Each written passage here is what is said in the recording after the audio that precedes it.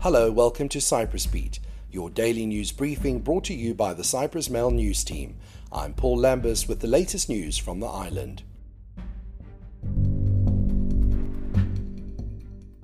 President Nikos Anastasiadis will meet Pope Francis at the Vatican today as part of his third official visit there during his 10-year term. Cyprus and the Holy See maintain exceptional bilateral relations, a presidential announcement said. Climate change and migration are said to be the main topics of discussion. The president is set to thank the Pope again for his initiative to house 50 migrants from Cyprus in the Vatican and the establishment of diplomatic ties with Nicosia.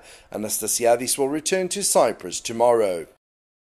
A new species of dangerous mosquito known as Aedes albopictus has been found in Limassol, according to reports on Sunday. The health services recorded the presence of the mosquito after photographs of it were sent in by members of the public. Deputy Head of Health Services, Irodotos Irodotou, said that in cooperation with Tepak University, took samples from 3 areas in the centre of Limassol, in 2 of which the mosquito was found. According to Irodotou, this is the first time the Aedes albopictus has been detected in Cyprus. Irodotou said the appearance of the new mosquito is not something that should cause particular concern and panic, because although it can transmit diseases, they are not prevalent in Cyprus to be passed on. Sticking with animals, hunters have called on the government to take action to reduce the number of dogs on the island that are poisoned. The Cypriot Hunters and Active Citizens Association said cameras should be installed on roads and in certain areas to address the issue. With repeated poisonings of dogs within 2 days, criminals continue their inhumane acts, placing bait in various areas where hunting dogs are trained ahead of the new hunting season, the group said. They added that dozens of dogs are decimated before the eyes of their owners and often their children.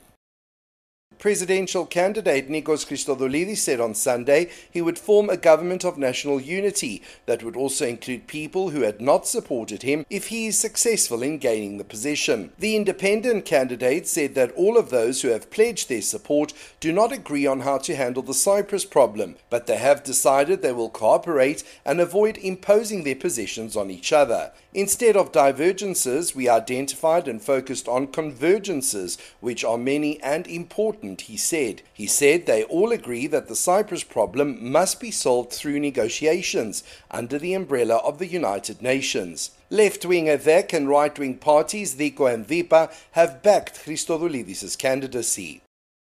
Sticking with the presidential elections, no candidate for president will be given the backing of the Cyprus Green Party, it decided on Sunday. During a meeting of the party's electoral conference on Sunday, no candidate got the necessary 60% of votes during a secret ballot of members. As a result, the party said it will not be backing anyone during the first round, which will be held on the 5th of February 2023. We had difficult choices ahead of us, party leader Charalambos Theopemptou said. For the future, we will see what we do.